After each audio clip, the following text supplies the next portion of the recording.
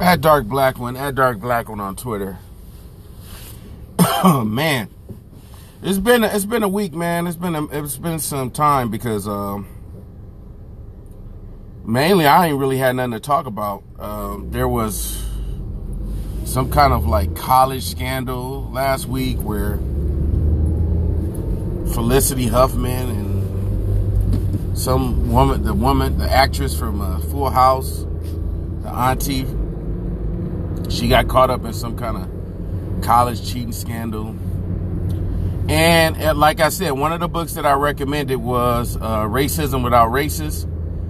And in this book, you consistently see the issue when, say, reparations are brought up or affirmative action is brought up. One of the top things that a lot of suspected white supremacists do is they like to make it seem as if there's just so many blacks that are getting into college through this affirmative action program. Like, no black should be able to should be able to receive reparations because, you know, affirmative action just let in so many blacks into college when majority of the admissions are from legacy students, and they have all of these type of tricks and games that they play, but they like to gaslight black people and make it seem as if like, oh, you know, I nobody gave me a handout. I had to work for everything I got. That's not fair. I should have to do this or pay this for slavery. You know, I never enslaved anybody. Why should I pay the bill for something that I didn't do? So, it's very interesting that came out right after I recommended the book Racism Without Racists by Professor Bonilla. And another book that I was saying was Good White People. That was the book I was trying to say. The Good White People is this book by this Irish woman. It costs a little bit, but it's one of the better books that I've read, especially when it comes to gaslighting. So, yeah, that was a book that I was trying to say, but I couldn't quite figure out what was the title of the book, but now I remember. It's called Good White People. So, yeah, man, I mean, it's been a lot going on. I just saw something where this guy went on Joy Reid's show, and he's just like speaking out against ADOS, and he's like, oh, this is like COINTELPRO. It's just getting ridiculous at this point. Then he's pretending that he's a Pan-Africanist, and he's doing the Wakanda salute. Like, how ridiculous is that? How ridiculous is that? I mean, this guy is one of these boule Democrats or one of these shea butter Democrats, and he has a dashiki on doing a damn Wakanda. It was just so ridiculous, man. Like, I'm quite sure no Pan-African would co-sign.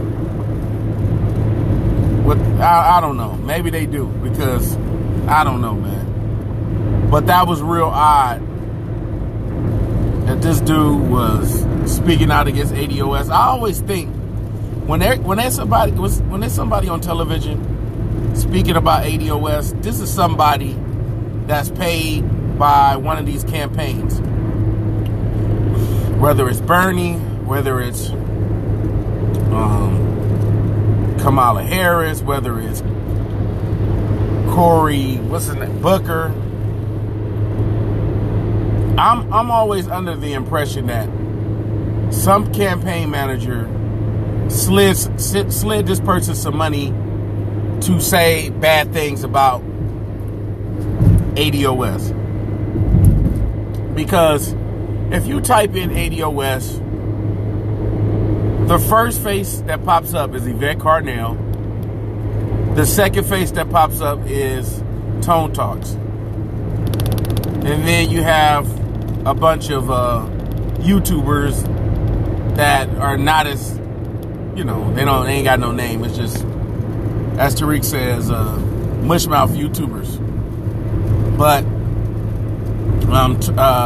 Yvette Carnell, Tone Talks, those are like the top ADOS, you might have Professor Black Truth, you might have Jason Black, but as far as like being the person that everybody blames as or pins as a leader is Yvette Carnell.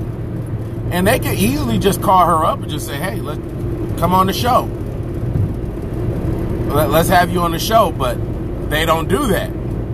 They immediately just start making up lies, start coming up with all of these fantasy scenarios and all of this stuff that doesn't really exist. And like I said, I think I have a hunch that a lot of these journalists that get on there to talk bad about ADOS, it was this one woman who told a complete lie about ADOS, making it seem as if they're Russian bots, and she got called out on Twitter. She was getting dragged. I'm pretty sure she was getting blocked. She was blocking left and right. So I honestly think there's just some kind of conspiracy to kind of mute the ADOS. And Jack, he might be in cahoots with it, because ADOS was actually trending when it first came out. But now you don't see it trending as much because I think the political machine, they control, they tell Jack, hey, look, we don't want this trending, we don't want that trending, whatever.